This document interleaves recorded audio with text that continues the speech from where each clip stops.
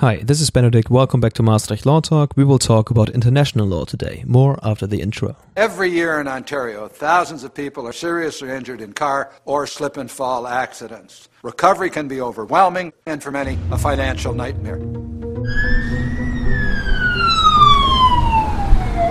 Sir, drop your weapon, put your hands on your head, and get down on the ground. You are going to be placed under arrest. We can help them get the financial compensation they deserve. That preventing a breach of the peace is a legitimate state interest. You have the right to an attorney. If you cannot afford an attorney, one will be appointed for you.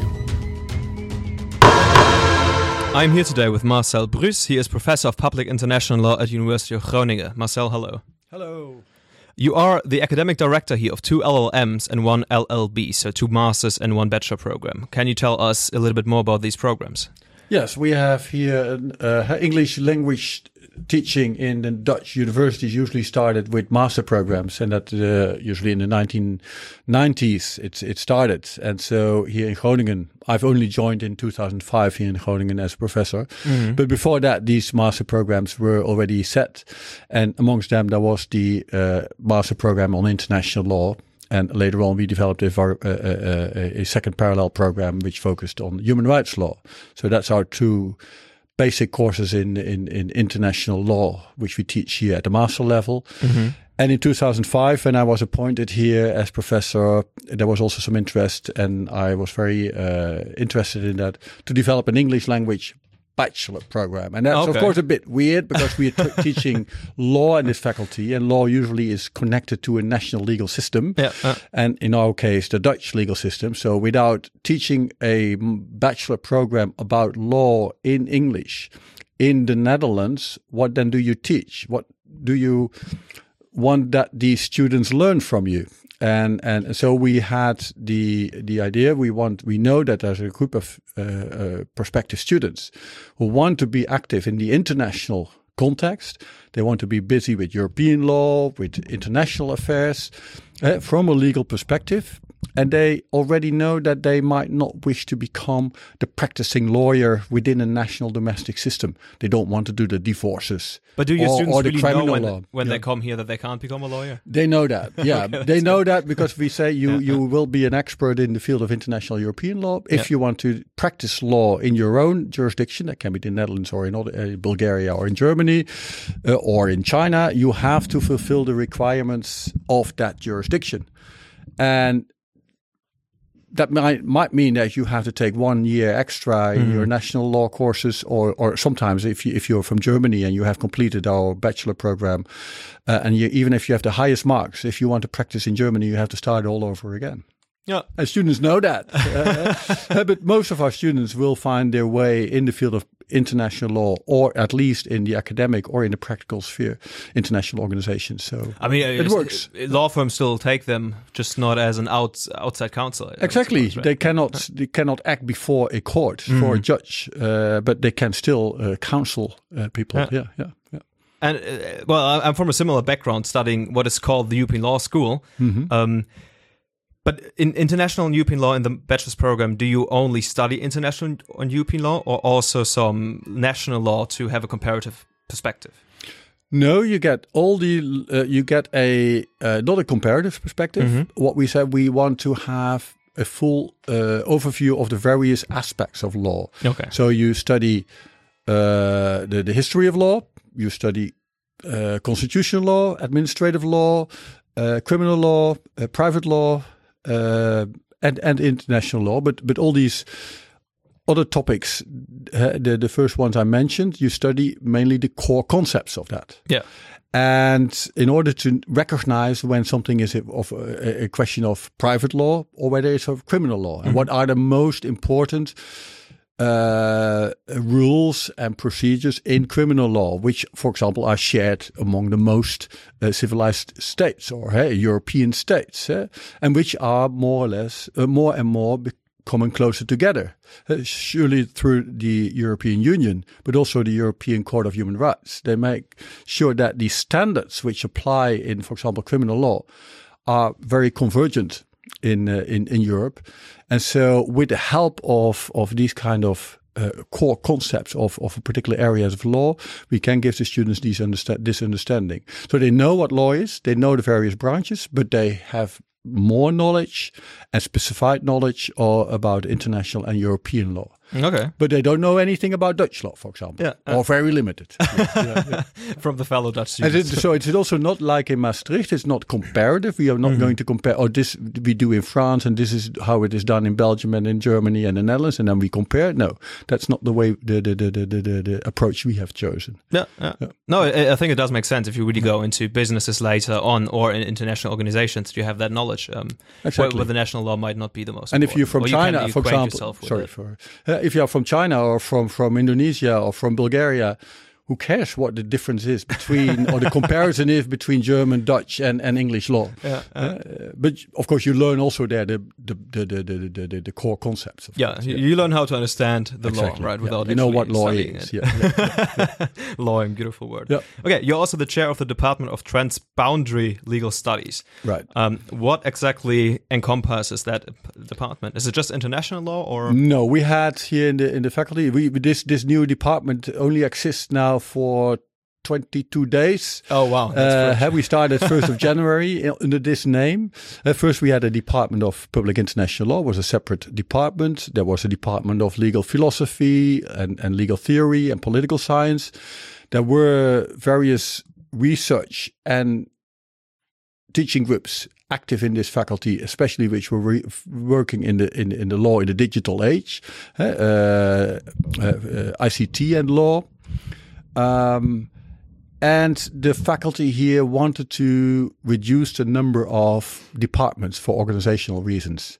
And I think it's very wise. And a number of people found each other under the concept of transboundary legal studies, because that's a very beautiful concept, because one, it looks at transboundary in a geographical sense. It looks across borders. So that is, for example, with international law, that's very clear that you do that. But also transboundary in the sense that we look across the various disciplines of law. I just wanted to say we don't want to be only public law. We also have legal theory. We have people who deal with ICT and law. They deal with privacy issues, but also with a lot of private law issues. So we want to also to transgress these boundaries between the various legal branches or the branches in law. And the idea is that by doing so, we hope that in our research, but also it should be reflected in teaching, we can show to our students that you cannot solve the pressing problems of today by only looking at them from one perspective. You have to take more perspectives. And not only the legal, so transboundary could also even reflect here the openness towards other disciplines outside the law. So we have that reminds me of the position you take in the University College Groningen. Yes, that's the Liberal Arts College, where I'm also head of the Department of Social Sciences, and that's indeed typically for liberal arts college is to look to problems and to teach and to educate young persons in order to be able to tackle our most problematic issues, and to do that while taking into account all kind of different disciplines, either from the social sciences and humanities, the sciences itself, life sciences. So that is a different way of approaching teaching. We need good lawyers. Don't misunderstand me. We need good lawyers who know everything about the law and the procedures and can help you when you have a problem. You end up in a criminal case, that they can defend you very well. We need those people, but we also need people who help to legislate, in a sense that the new laws which we are making, that they are not made in isolation within the Netherlands. They have to also correspond what happens outside the Netherlands, and so you need people, for example, in legislation, who have a much wider orientation than someone who is practicing law in a law court. Yeah. I mean, that also sounds a tiny bit like the bachelor and master programs you were talking about earlier. Yes, exactly. Yeah. So we're consistent in that. I'm glad that you recognize that. Yeah. What is your special interest within international law? What do you think? I mean, on the website I found environmental law, for example.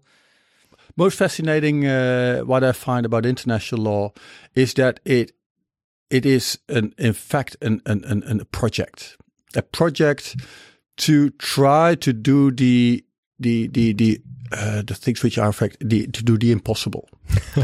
We start with international law, and let you give you a little bit for those who are not familiar with international law as such. International law started really from a position that in the world, modern states started to come into existence. Mm-hmm. And we talk now about 16th, 17th century. New states, which were what they call sovereign, they did not recognize any authority above them. Yeah.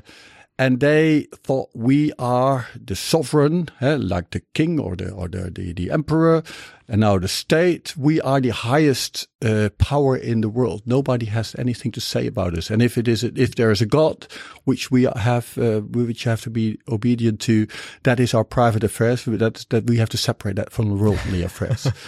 From there, international law started to develop because these new states had to engage in relations with each other, so they had to make the law of nations. The law of the nations. Yeah. They had to make some rules so that they did not clash all the time, and if they clashed, how they could solve things. Yeah, and that was really in the interest of states. States were the core and still are to a large extent the core of international law. And international law is there to make sure that in the world we do not have all these terrible wars like in the Second World War, the First World War, and all the wars before and between. And so that the relations between states do not end into fighting. And to a large extent, the world has been successful, but certainly not always. Now, that was how it started, but now we are in a situation that the international law is changing. We are in a type of society which is in transition, and also international law is in transition. And what's the transition? That's the coming to the stage of international affairs, and international law is, for example, human rights. Yeah, is the environment, is poverty, is economic cooperation and exchange, is climate change. So the law which governs the relations between states has developed in a law, or is developing in a law, which relates to the relations between peoples and states. And it's not only states among each other, it is about the law is there for people. It's a law for humans. The human environment has to be protected. The human rights have to be protected. Humans have to be shielded from war, not states. Yeah, it's because the people, they suffer from war. But in the past, that was not important. It was the states who wanted to make a war, and they wanted to do it in the way they thought was proper. But nowadays, if in the war, it is not so much about states; it's much more about people. I mean, that's your question was, to remind the listener. The question was, what do you find interesting in international law? That is what I find interesting in international law. That transition, where the law gets a different function, and that it has to develop, just as national law developed over the centuries into the legal systems we have now, and often the very, very well working legal systems. International law is only starting to get into this direction of becoming a new law for the human society at large, the world society. Well, before we start jumping into the deep, substantive part of international law, I just wanted to mention that you're also the director of studies of the International Law Association, which also jumped directly into my eye. What do you do there? The International Law Association is an association of professional international lawyers. They can be judges. Yeah. They can be lawyers in law firms. They can be people working for the government, for international organizations. There are a lot of people working in academia. But it's not the... and they started in 1873. Oh, wow. Or was it 1875? No, 1878. Yeah. Because in 2023 we'll have our 150th anniversary, I think. Oh. But that was an association of independent individual professionals. They came together and said, international law is something which starts really to develop now. We talk about end of the 19th century. And there's lots of things are going to change. It's in fact the same as what we see now 150 years later. All kind of changes take place in society. These people wanted to do something with that. They came together and said, how can we help as professionals to promote international law, to help its development? What kind of suggestions can we make? They organized themselves in small groups, and these groups took on certain topics, and they advised then to the general association how international law should develop, and that is then led through to states and to nowadays international organizations like the United Nations. And we are still doing that now, almost 150 years later, in the same manner. Only the questions have become much more difficult and broader, more work, and there's more work. So there's now about 35 groups within the ILA is working on all kind of topics of private and public international law. And I'm the director of studies of that, so I have to more or less oversee a bit these groups and make sure that they do their work properly, that they report in time, that they come up with concrete suggestions in the time that they have been given. Usually that's 6 to 8 years. So it's not good. It's not a very quick affair. But I could imagine for international law it also might take a little bit longer. We will come to that later, why it takes so long to come to conclusions. But you mentioned just now international organizations, the United Nations, for example. And then let me just open the substantive discussion with the question whether the United Nations are indeed a legislator of the world, or how can you look at this United Nations organizations? I would say the United Nations certainly is not the legislator of the world in the sense that you know that from your national, at least certainly not Western European perspective. States are legislators. They have a legislation, a legislative, usually the parliament together with the government. They make the laws. And they have, once they have been made according to the appropriate procedures, they are law. In international law, lawmaking is done differently. It is not that if the General Assembly of the United Nations adopts something in a form of a resolution, that becomes law. No, law is only, and that is the traditional view, law becomes only law if the states have accepted it as law, either in the form of treaties, so that you put it on paper, you sign it, you ratify it. So that's the procedures. And then you know as a state, I have signed up to this, and now it is for me, it's law. Other states might not sign up to it, and they say, it's not law for me then. I'm not bound by it. So we have to imagine the General Assembly as an assembly of all the, representatives of different states of the world. And then they come together and talk about something they want to change, but it has not necessarily direct legal effects. Or how do you... It can have. So I was not completely there, because they can suggest to make treaties, and then the states can sign these treaties or not. This example of the climate change agreement in Paris from not too long ago, where the United States under Obama signed up to it, and now Trump wants to get rid of it again. You can do that, and then you're not bound to it anymore formally. But the General Assembly is more than that. The General Assembly brings people together, and in their expressions, and if they all agree on certain things, it could contribute to a standard of behavior that we might call, or expectations for behavior that we call law. And that has to be shown that, for example, can lead to customary international law. And because that's in international law, it's a weird thing. It's a very old-fashioned thing. In national law, you write down your legislation and everybody can read it and it is published. In international law, large parts of the law, they follow from the practice of states. That's what states do. And what they have an opinion that they do that because they think they are legally obliged to do, to act in that manner. That's what we call customary international law. It's in fact a very simple and you might say primitive sense of law, which you also had with peoples in past, let's say, where they didn't write down their laws, but people exactly know how they had to behave. That were customary laws in tribes. So in international law, that is not so different. Going back to my point, the General Assembly, by taking decisions in resolutions, can have a substantial influence on how that customary international law develops. And there, in that sense, you might say, yes, it has legislative influence. It's not a legislator. But how do you prove that something is customary international law? Yeah, that's who has the best argument for that, or who has the authority. And is it maybe also just the assembly laying it down, and now it has more authority than it had before? No, that's not how it works, because customary international law is seen as practice. So what do states do? And intention. So that's subjective. Why do states do this? Yeah. And that is either they do that because they find it easy to do so, or they do that because they think they are obliged to do so because it's law. And if there's the latter part, then it's law. And if it's only because they think it's convenient, then it's not law. But how do you establish that? That's the difficult thing. But that makes law so fascinating.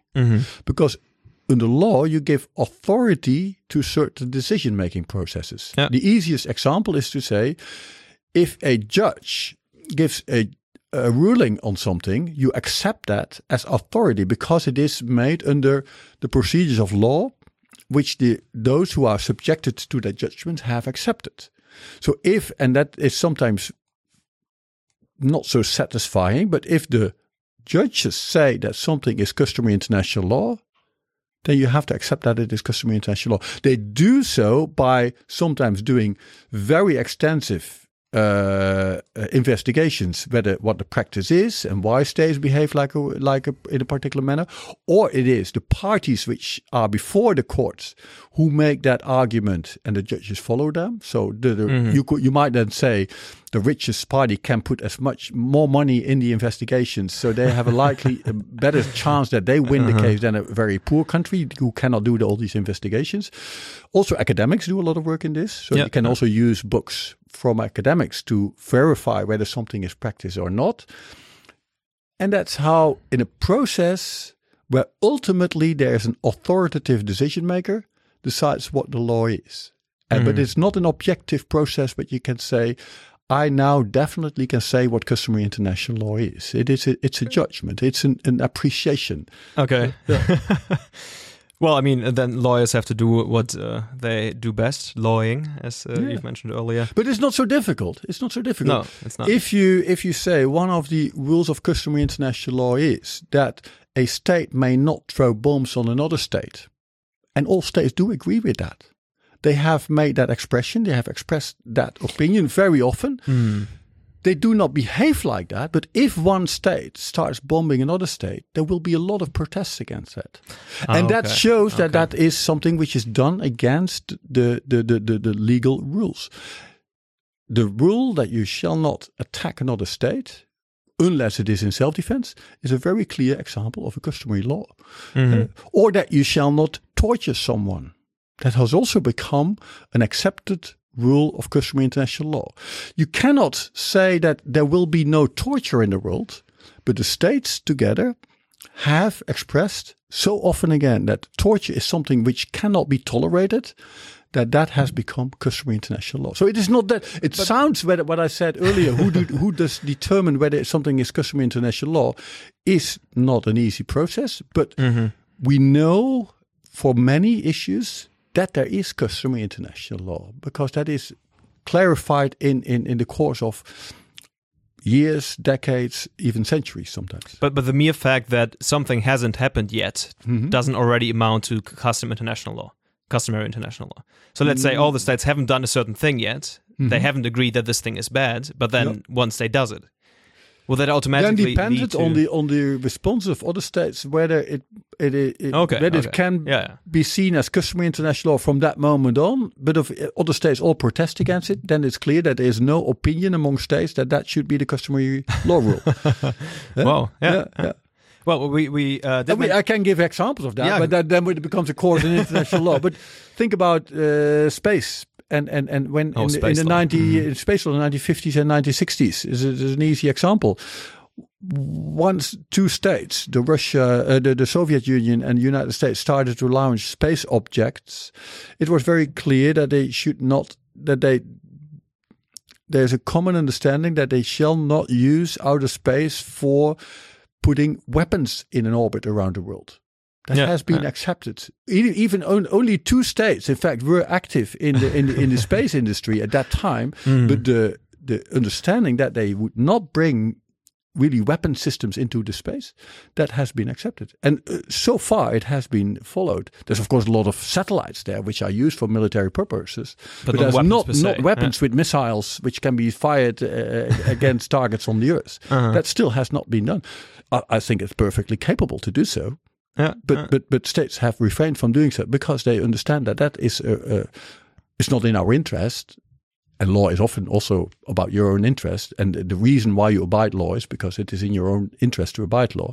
And therefore the Russians, the Chinese, the Americans, and everybody now who has a space capacity do not put weapons in space. Yeah. But it can change. If Trump would say, or the Chinese, we now are going to put weapons in space, who's going to stop them? That is a difficult thing. But then the others will do it as well. And so the risk that you will be hit by an opponent's missile from space will also increase. So why should you want to run that risk? True. We're talking about states the whole time. We talked about the General Assembly. We talked about states. You've mentioned individuals before. Who are or what are subjects of international law? Is it only the states, or because you've mentioned individuals, may there also be subjects, or is it really truly between those states? Yeah, that's a difficult thing. In all the textbooks of international law, certainly the somewhat older book, no, almost all books do that. They talk about subjects of international law, and that comes from the time that, in fact, only states were subject of international law. Because the law was there for the states and made by the states and for the interests of the states. That changed a little bit in the course of the 20th century when international organizations were established, like the United Nations, of the International Labour Organization, or the International Postal Union. They undertook all kinds of activities in international affairs, and the question was: are they subjects of international law? Do they have legal rights and duties under international law, or are they only a kind of entity which is made by states and is the ultimate responsibility by the individual states who are the members of that? Now, in the 1940s, 1994, the United Nations primary judicial organ, the International Court of Justice, the World Court, has decided that they have their own rights and also duties under international law. And so that theoretical debate was settled. So we had states and we had international organizations subjects. But nowadays, what I say, that whole debate about subjects is so old-fashioned. It is. Let me go back to you. States are the if you say legislators. States make the law. But the law has an implication and can only be effective if there's a much wider range of actors involved in it. That's the states, that's the international organizations, that is international companies, that is individuals, that is civil society at large. They all in certain way participate in international law. Therefore, I'm very much what I've learned from Judge Higgins, or former Judge Higgins of the International Court of Justice, that we should not speak anymore about subjects of international law, about participants in international law. And there you have different rules. An individual, certainly in his individual or her individual capacity, does not make international law. Of course, we influence international law by selecting our own states and our governments, and these governments negotiate and these governments sign international treaties, so they make international law. So you have an indirect influence on that. But the individuals certainly have rights under international law. So they don't make the law, but they have the rights under international law. And that's what we call human rights nowadays. And they have responsibilities under international law, and that's what we now call international criminal law. So the individuals are not separate from international law. They're fully in the middle of international law. And so the old-fashioned dichotomy between, you have one side you have states as subjects, and the other side you have objects. They are in fact not relevant for international law, like individuals. That's a distinction you cannot make anymore. And the same applies for international operating companies. When they, for example, child labor, if they engage in that, who's then responsible for that? You can, of course, everything channel back to the states where these companies come from, that they have to address this issue and that they have to punish them for them if that's possible. But you can also say, and that's the discussion nowadays, is it possible? Do these international companies have responsibilities under international law to do something about that? If they use child labor, if they pollute in another country deliberately, do they have themselves responsibilities? Or is it only channeled through the national laws? It becomes stronger and stronger that just like in international criminal law, that individuals get responsibilities for not, for example, torturing people. Also, international companies will get responsibilities for behaving in a manner which respects, for example, basic environmental laws and basic human rights. It's not that far yet. We cannot say companies have responsibilities, have duties under international law. But we are heading that way. Well, we talked a lot about states, but what I found very interesting is to establish what a state actually is, because we read about that quite often. I mean, maybe a very prominent example is Palestine, that some other countries states might not see as a state, others do. So what are the requirements of establishing that an entity is actually a state? That's I think, again, one of these the biggest puzzles of international law. Because what I said, international law is about states, and states making the law, and at least that's how it started. But to give a good definition of a state and when something is a state is very difficult and becomes more difficult every day. The theory is clear. You have a state when it has to fulfill some objective criteria. There must be a territory with some borders. Must be clear where you talk about. There must be a population who lives there permanently. Okay. And there must be a government who has some kind of, at least full, but authority over that territory and over these people. Yeah. So that's the three objective criteria. Then it becomes already a bit more subjective if you say this entity, the state, must have the capacity to enter into international relations. So it must be able to act independently as a state, and if it engages in international commitments, it must be able to comply with these commitments. So that makes it. When is that? You don't know. But wouldn't that also require the other states to accept that state and then cooperate? That's the next. This is only the objective criteria, which is already a bit more subjective. And the next question is: if you then have an entity which you might say that is a state, can it then perform in the legal context? And there we come to the question of recognition. There it is the question: can a state only be a state if other states have recognized it? Or is it sufficient that you fulfill these objective criteria and that recognition is only a political fact? Most writers and most authorities in international law tended towards the last situation, that a state is there when it fulfills the requirements. But nowadays, that is very difficult to maintain. And the other option is that all states have to recognize something, some other state, before it can be a state. And if you think about a new state which is formed, and there is one or two states think about Kosovo.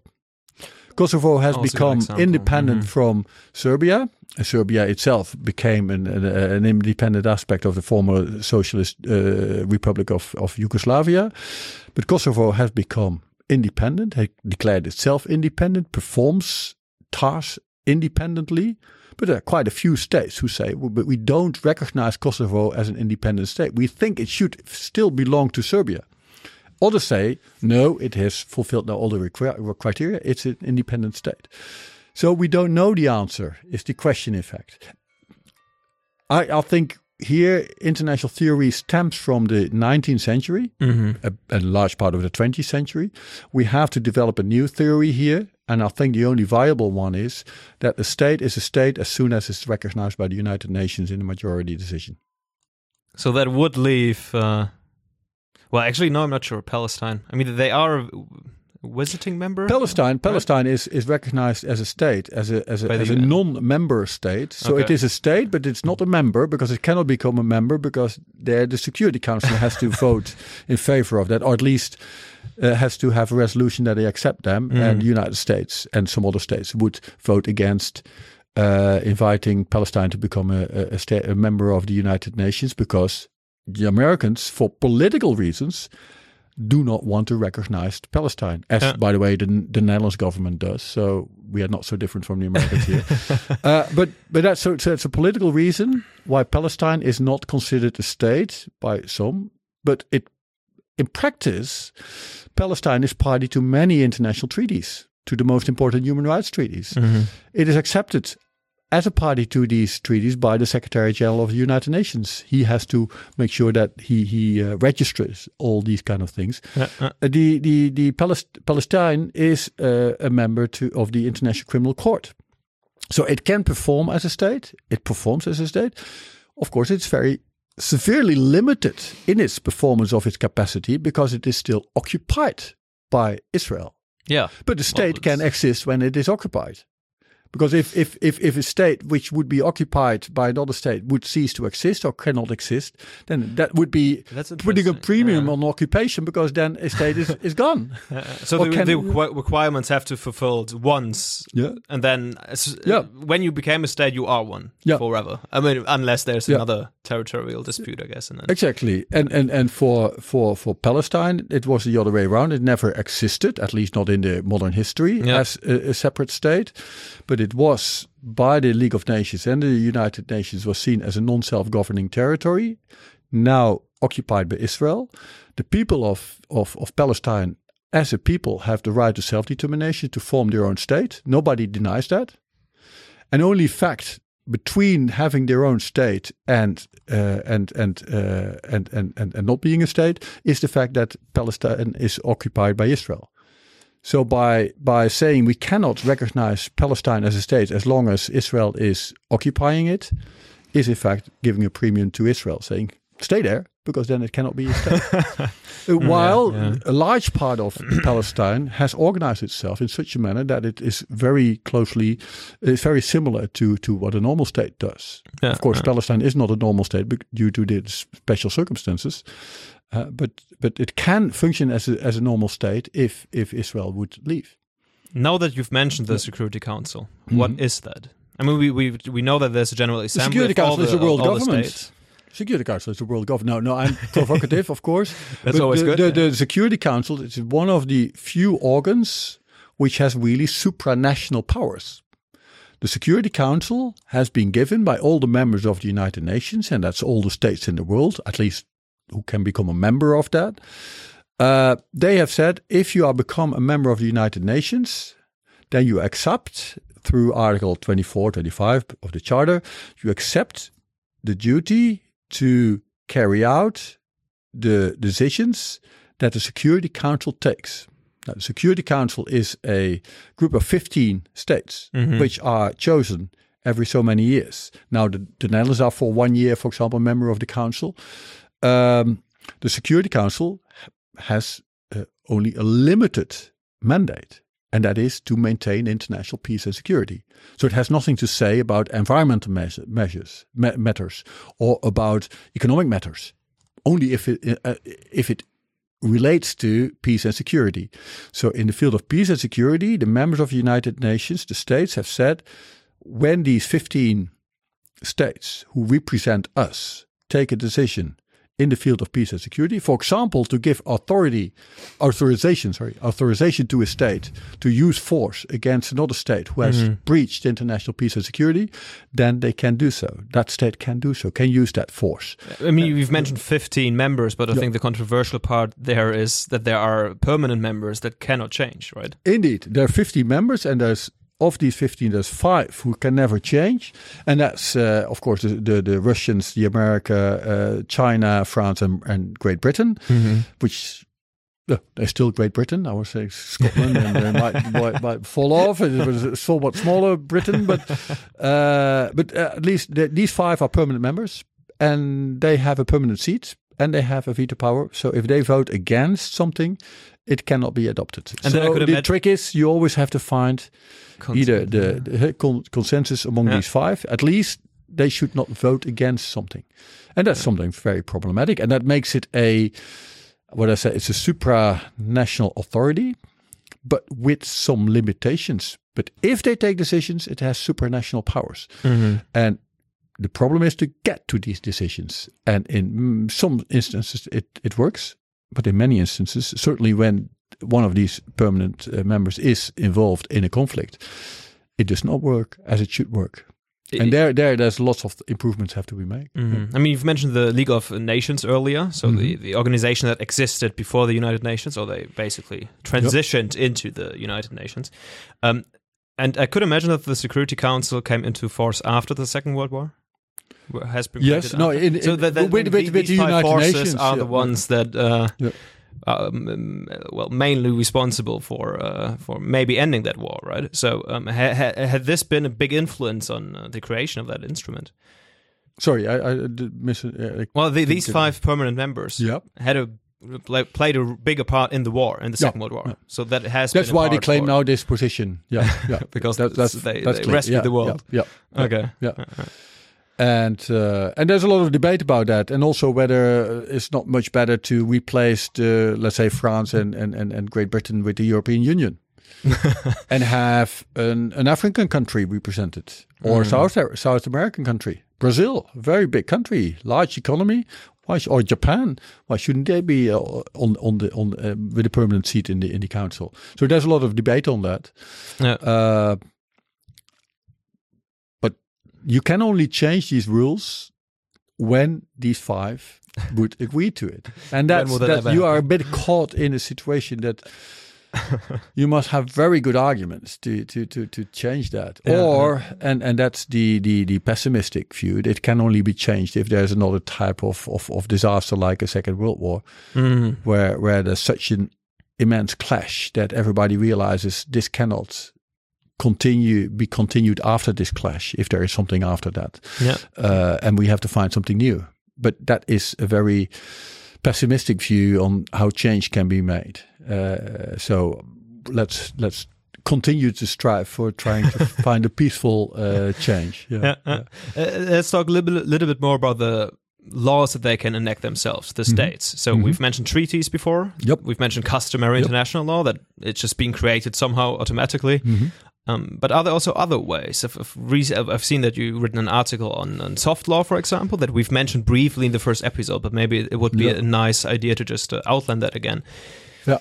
The problem with international law at this moment is that we have these 2 formal sources of law, and then we have something which we call the principles of law, but that's a bit an undefined characteristic. Okay. Nobody knows exactly what these principles are, simply. But it's definitely not customary international. It has not that overlaps sometimes. But it has not a very definite content. Let me use one which is some people will deny that it is a principle of international law. If I say sustainable development, you can say that's a principle of international law. That all participants in the international legal order have to strive to sustainability. That development is a combination of economic progress, environmental protection, and social protection, human rights protection. We all strive for that, and if you do things which are contrary to that, you neglect, for example, the environment or human rights, you have to explain yourself, and you might be outside the context, or you might be violating basic principles of international law. The problem is that to make new laws, like, for example, in the field of climate change, or with human rights, or with protecting the fish in the ocean, states are more and more reluctant to accept treaties, so binding international laws. It's more difficult to negotiate these treaties nowadays than in the past. Why? One reason is there are more states. Second reason is the issues have become far more complex. We know much more, and therefore we also know much better what the consequences of certain regulation might be for us. In the past, we could make rules, and they were sometimes quite simple rules, and the interpretation there was adapted to what in light of the needs of the day. But nowadays, when you make a new treaty on the environment, it has lots of economic impacts, and politicians find it very difficult to accept certain new rules of international law in the form of treaties, where they do not necessarily know whether the balance of the implementation of these new rules will be in their favorable to them. Whether there will not be others who gain more than they do, or whether it is so they're very afraid of making hard decisions. So they take a lot of decisions in a much softer sense. They express their willingness to do something. They express an intention to do something, but do not wish to lay it down in clearly binding rules. Okay. So the resolutions of the General Assembly, as an example, they do not lay down rules, but they lay down what states, still, it's an expression of opinions of the states, what they want to do. There are many conferences where they say what they want to do. States have expressed at the highest level, all the presidents and prime ministers were there in 2015 when the Sustainable Development Goals were adopted. That's 17 goals with 169 very concrete targets where all these states have said, this is what we're going to achieve. But they didn't put them in a treaty. Because then they would have to. Then they would be bound to it. Okay. But still, these kind of, and why is it, so this is not directly binding law. Why do we call sometimes this soft law?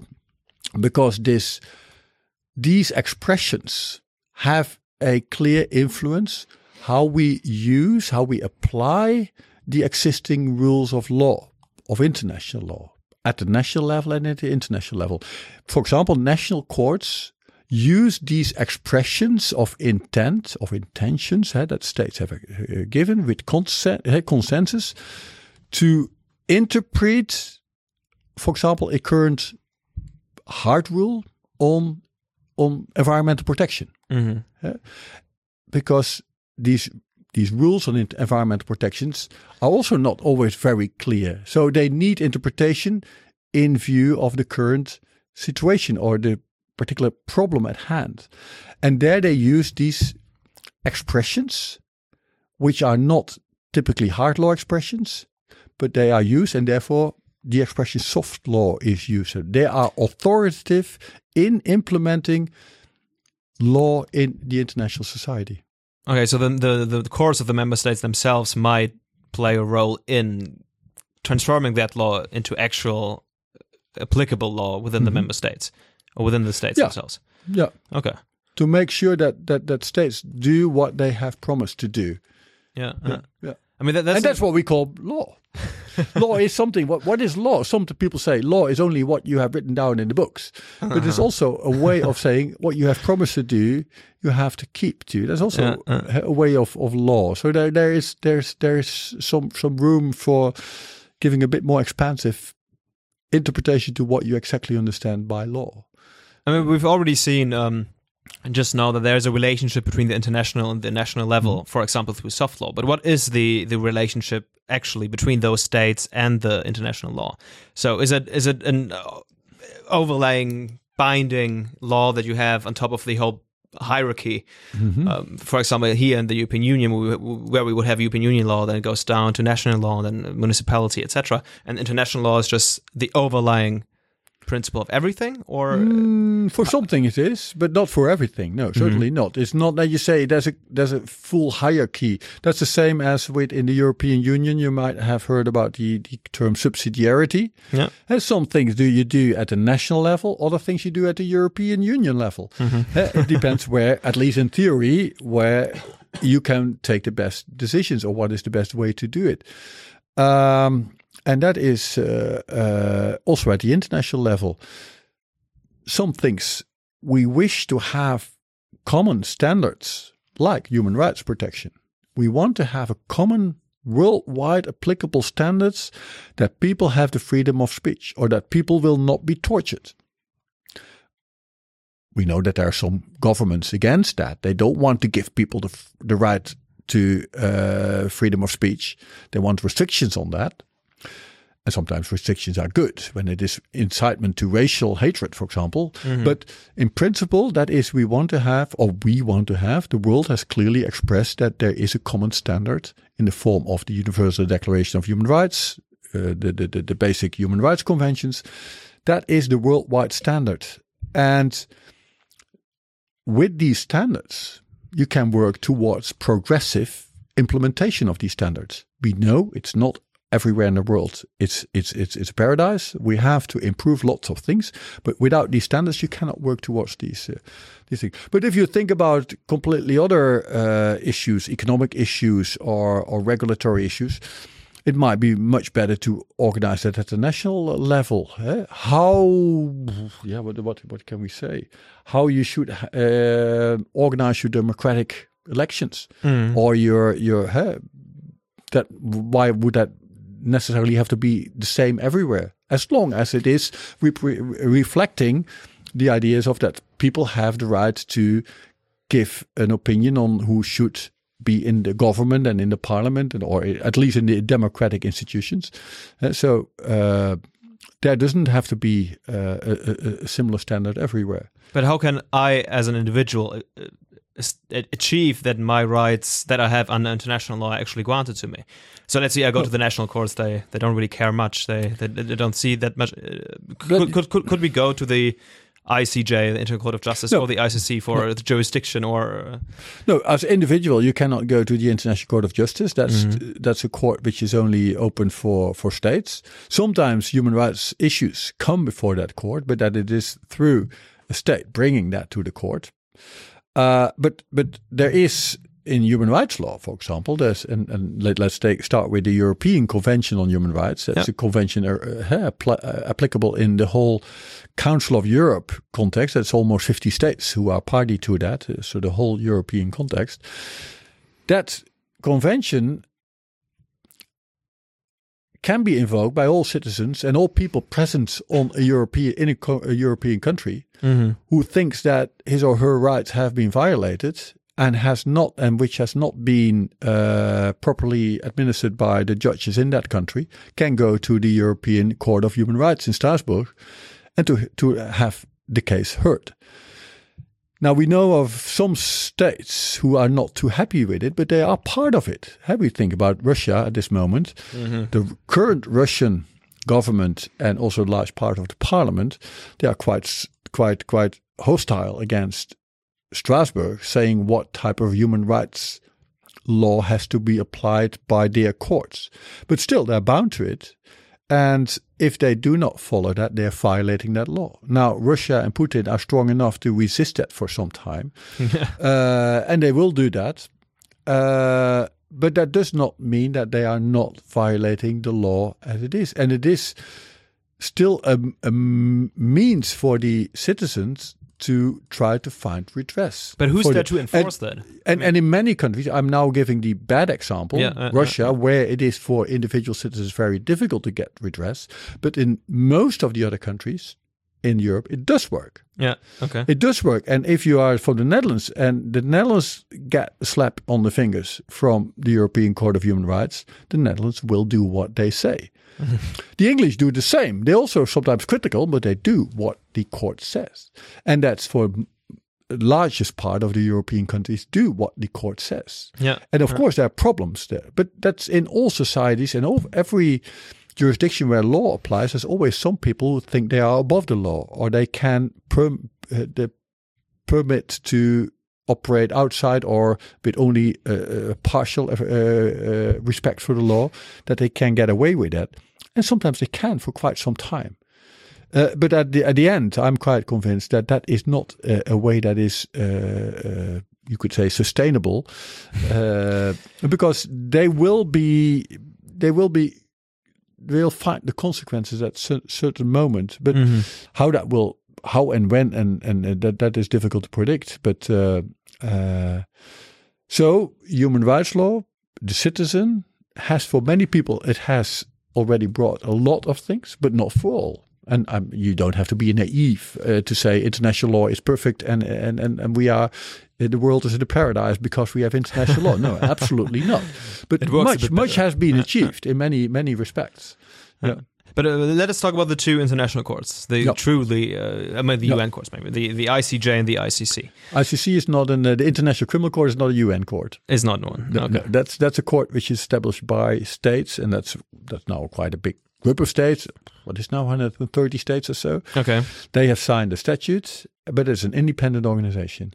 And that works well next to the International Court of Justice is a court which is established and is a primary organ of the United Nations. So that was established in 1945, and it already existed, in fact, a predecessor in the context of the League of the Nations. Okay. Yeah.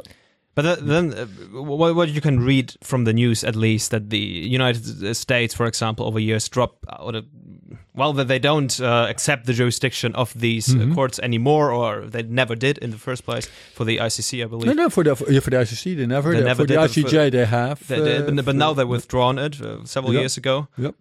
So can I just imagine then one state sues the other, and then one state just drops out. It says, no jurisdiction anymore. No, that cannot be done. No. That of course, a state can say, because that's the old state sovereignty-oriented system, and the courts, the International Court of Justice is typically an example of that. It only has jurisdiction when a state has accepted that jurisdiction. Mm-hmm. But if you have accepted the jurisdiction, you can do that in several manners.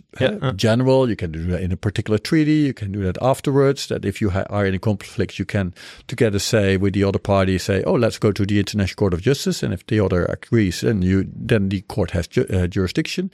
Once a case has arrived at the International Court of Justice, and you still have given that jurisdiction, you cannot withdraw at that moment. You can maybe for a future case, you can do that, and that's part of the system. But you cannot, for example, in the European Court of Human Rights, there you cannot do that. Now, if you're party to the European Convention on Human Rights, you automatically have accepted the role of the European Court of Human Rights. Okay. The only thing, if you then do not wish to have that court play that role, you have to withdraw for the whole Convention of Human Rights, which will not help you very much if you're, for example, in the European Union state, because the European Union has its own human rights catalogue and courts. But for others it could be, but that is withdrawing from such an important human rights convention has also a lot of implications for the state wishing to do so. Political, external, internal. So and the question, I do not see Russia easily withdraw from the European Convention on Human Rights. I mean, even within Brexit, really there was always I do not want to respect human rights. And therewith, the opponents of Putin will have a strong weapon in their hands to say, see, Putin is not even wishing to abide by the most basic rules of human rights. So let's oppose him a bit more. Yeah. Well, the ICJ is a rather old instrument for almost 100 years old. Yeah, but compared to the ICC, that's really the old one, and the ICC is fairly new. That's the new one. It started in 2000 around that. And we just recently had a very famous verdict from the ICC. If I'm not mistaken, no, in Den Haag with the Yugoslavia. I think that was the International Court for the former Yugoslavia. The Yugoslavia that's tribunal. Another tribunal. There you that's go. Another tribunal. That's so many more tribunals. So that's way more. Yeah. So why has this been dealt with in a different tribunal? Because it happened too early. Could it maybe now be dealt with under that ICC? Yes. Okay, but back in the day, it hasn't existed. It could have, but it probably wouldn't have. It could be dealt with, and then we come back to the Security Council, because we have to go back to the 1990s. We didn't have an international criminal court or anything which was similar to that. We only had, after the Second World War, we had the criminal tribunals of Nuremberg and of Tokyo to try the war crimes committed in and by Germans and in and by Japanese. In the 1990s, we had the war in Yugoslavia erupting. Various parts of the former socialist republic wanted to break apart. lot of fighting started there. Terrible fighting, lots of human rights violations, humanitarian law violations.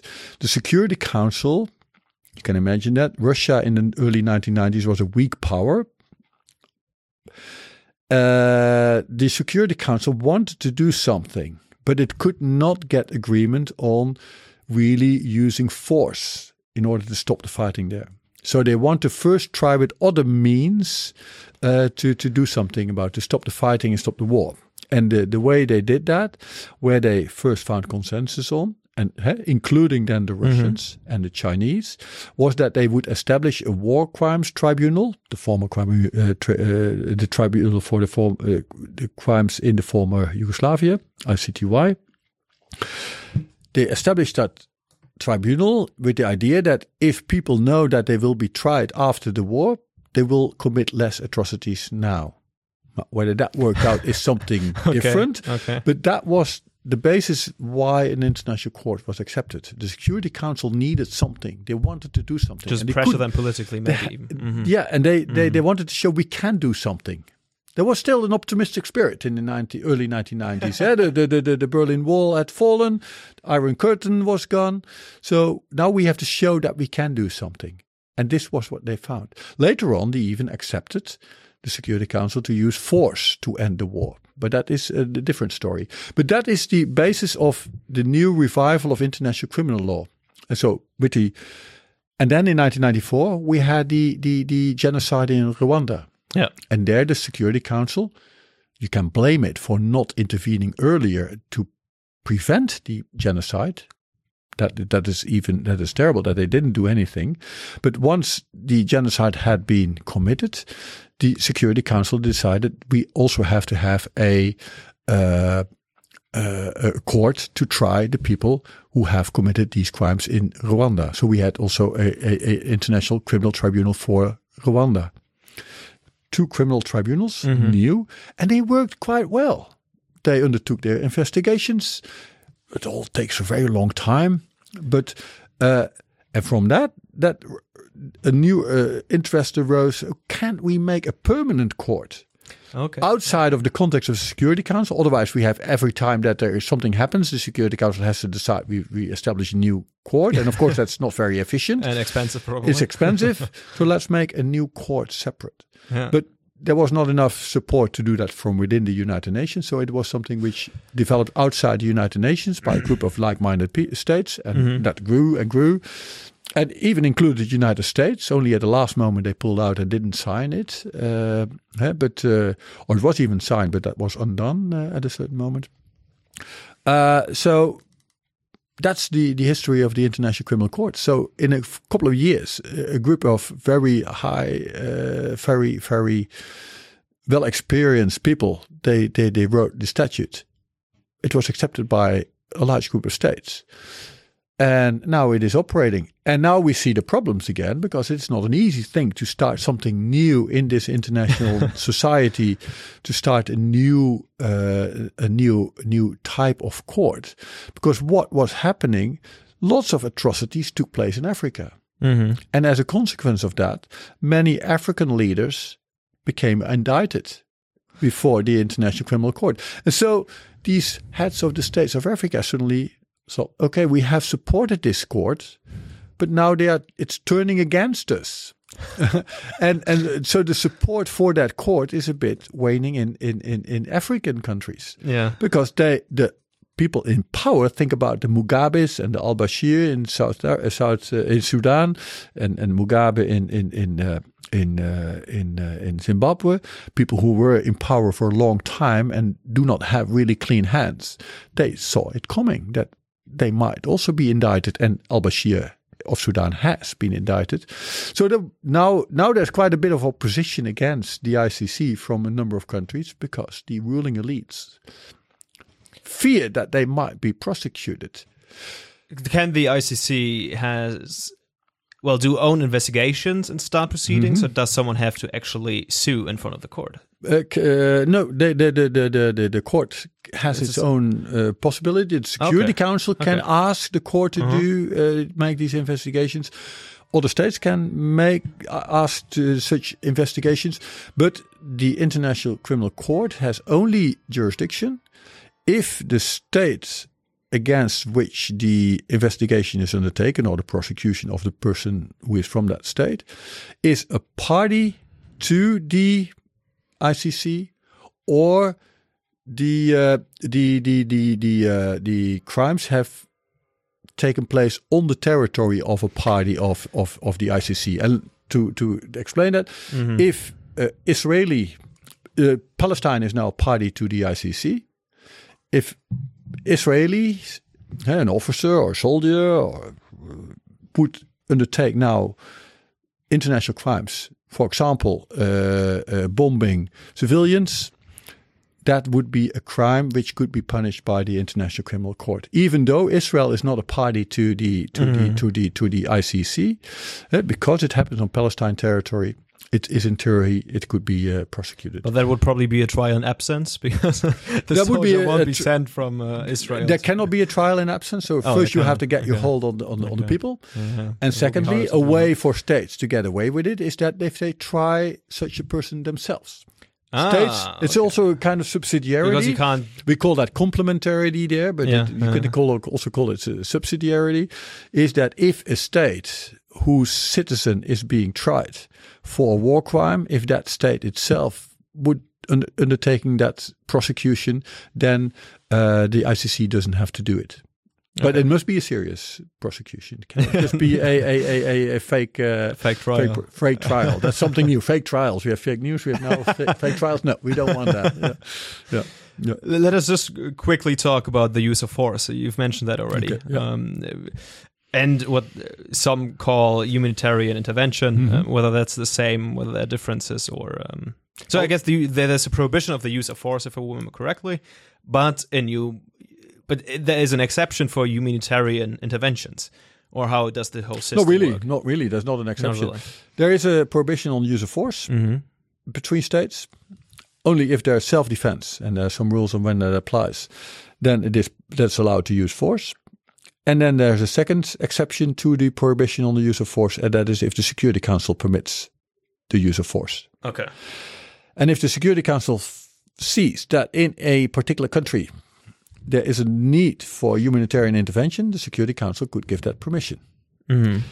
Let's think about Haiti as an example. In Haiti there was a new president elected, but he didn't get a chance to take his seat. The war or a civil war seemed to erupt. People were fleeing the country. Rubber boats were going to the United States. There the Security Council said, we allow the United States to intervene, or we allow states to intervene under the supervision of the United States, but could also have been another country, to intervene there and to make sure that the elected president can take his seat and that law and order is established. So the Security Council can allow states to use force for a humanitarian purpose. Okay. That is stretching a bit the text of the Charter, because the Charter talks about international peace and security. And is this, when something happens internally, is that then international peace and security? Oh, yeah. That's a question. But I guess the argumentation would then always be, okay, this breeding ground for terrorists, and nowadays it would, but that was in the 1980s. That was the 1990s. That was not yet really such a big international topic. Yeah. Nowadays it would be a bit more, but humanitarian intervention by one state against another state. So there's one state where there is a humanitarian situation. Think about Burma. Yeah, and you had the Rohingya. Or Myanmar, I must say. And another state, the Netherlands or a neighboring state, would say, this is intolerable because of the human suffering by the Rohingya. We now send in our troops in order to rescue these people. That would be humanitarian intervention. That's not allowed unless the Security Council gives permission for that. something different that a state might send in troops anyhow and risk that it will be it's violating international law and it might face repercussions for that. But if it says there is morality requires me to do so, then that's a decision of that state. And if they have the power, they can do so. But legally, it's not allowed. Okay, and then it would came down to someone to actually bring them to court.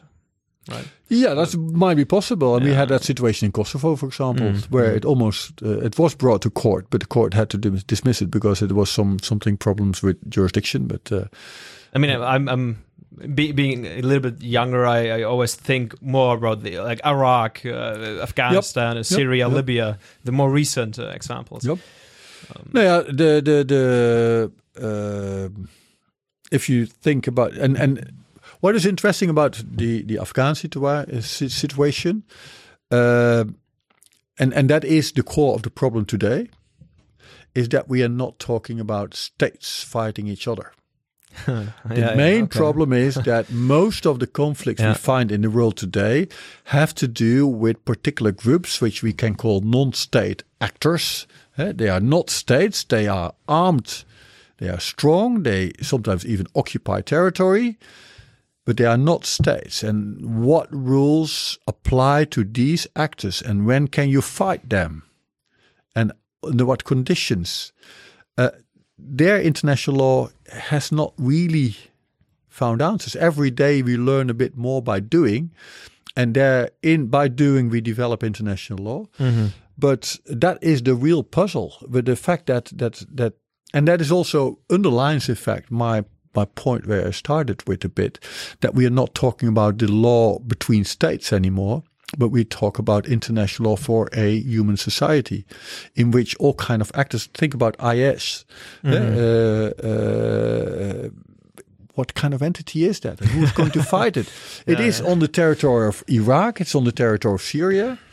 Would that mean that or what Turkey is doing today, they send in troops to find what they define as terrorists, the Kurdish, particularly Kurdish groups. They say they are terrorists, so we are now allowed to send in troops into Syria to fight them because they are a threat to us.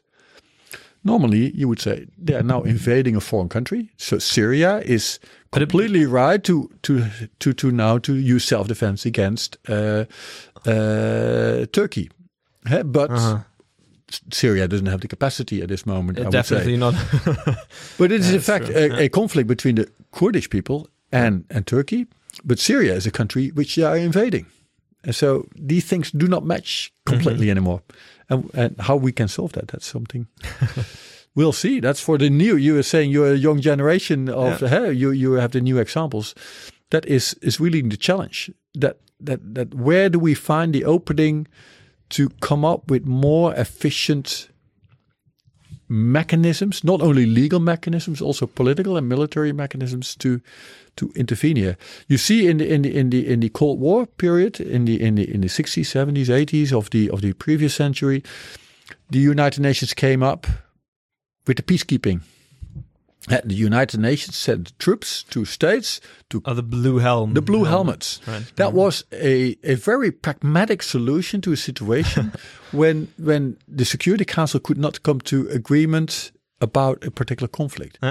The blue helmets have done a lot of good. But that works with consensus? That works. That's a decision of the Security Council. So as long as there's no vote from a permanent member against it, and there is. But as the state where the blue helmets, they have to agree with it. They have to agree with it. Yeah. So it's a complicated thing, but it's at least something to find a solution for a situation. So the only thing I want to say, finding pragmatic solutions is possible, because peacekeeping forces, the blue helmets, are not based on provisions in the Charter of the United Nations. That doesn't say anything. But still, they are there. They still work. Sometimes good, depending on how much budget there is. It's also for states to give them the budgets they need. And that's sometimes also problematic. But that's the same now for finding solutions. How do we deal with all these non-state armed groups which fight these wars? And how do we... I don't have the answer for it. Nobody has the answer because we have to develop that together. But couldn't you say that the state doesn't provide enough to stop these groups? So yeah, but the state, what's the state? Assad doesn't have control over that part of the territory anymore. Yeah. and that also has all kind of political reasons. If you think about the terrible war in Yemen now. Mm-hmm. Yeah. It is. I heard it this morning in the radio described as being a civil war. Yes, it started as a civil war, but it's now Saudi Arabia constantly bombing Yemen in order to help a particular faction in Yemen. But it seems as it is a war against Iran rather than against Yemen. But it is fought on Yemenite territory. Uh-huh. It's difficult to if you want to believe in international law as a viable legal system, this is really challenging you. Yeah. That is something. These are the difficult cases. Luckily, in international law, we find also a lot of things where things work. Yeah, Easily. And one of these things is where we also, and we don't think about that so much. Think about the digital age, internet. International crime, freedom of speech on the internet. What is the responsibilities of the servers, of the Googles, of the Apples of the world, and other key players here? That's a completely different part of the story, but there's also international law which has to be developed there, and because you cannot work on the basis as if in the digital age we can exercise jurisdiction as if everything is territorial, because so many things happen outside your territory, but they influence exactly what happens on your. Crime is committed on your territory, but it is done from a server somewhere far away. And you never can find where. How do we respond to that legally? Why are the true the cyber attacks from maybe even a whole country against another? On the national security systems, right? Yeah.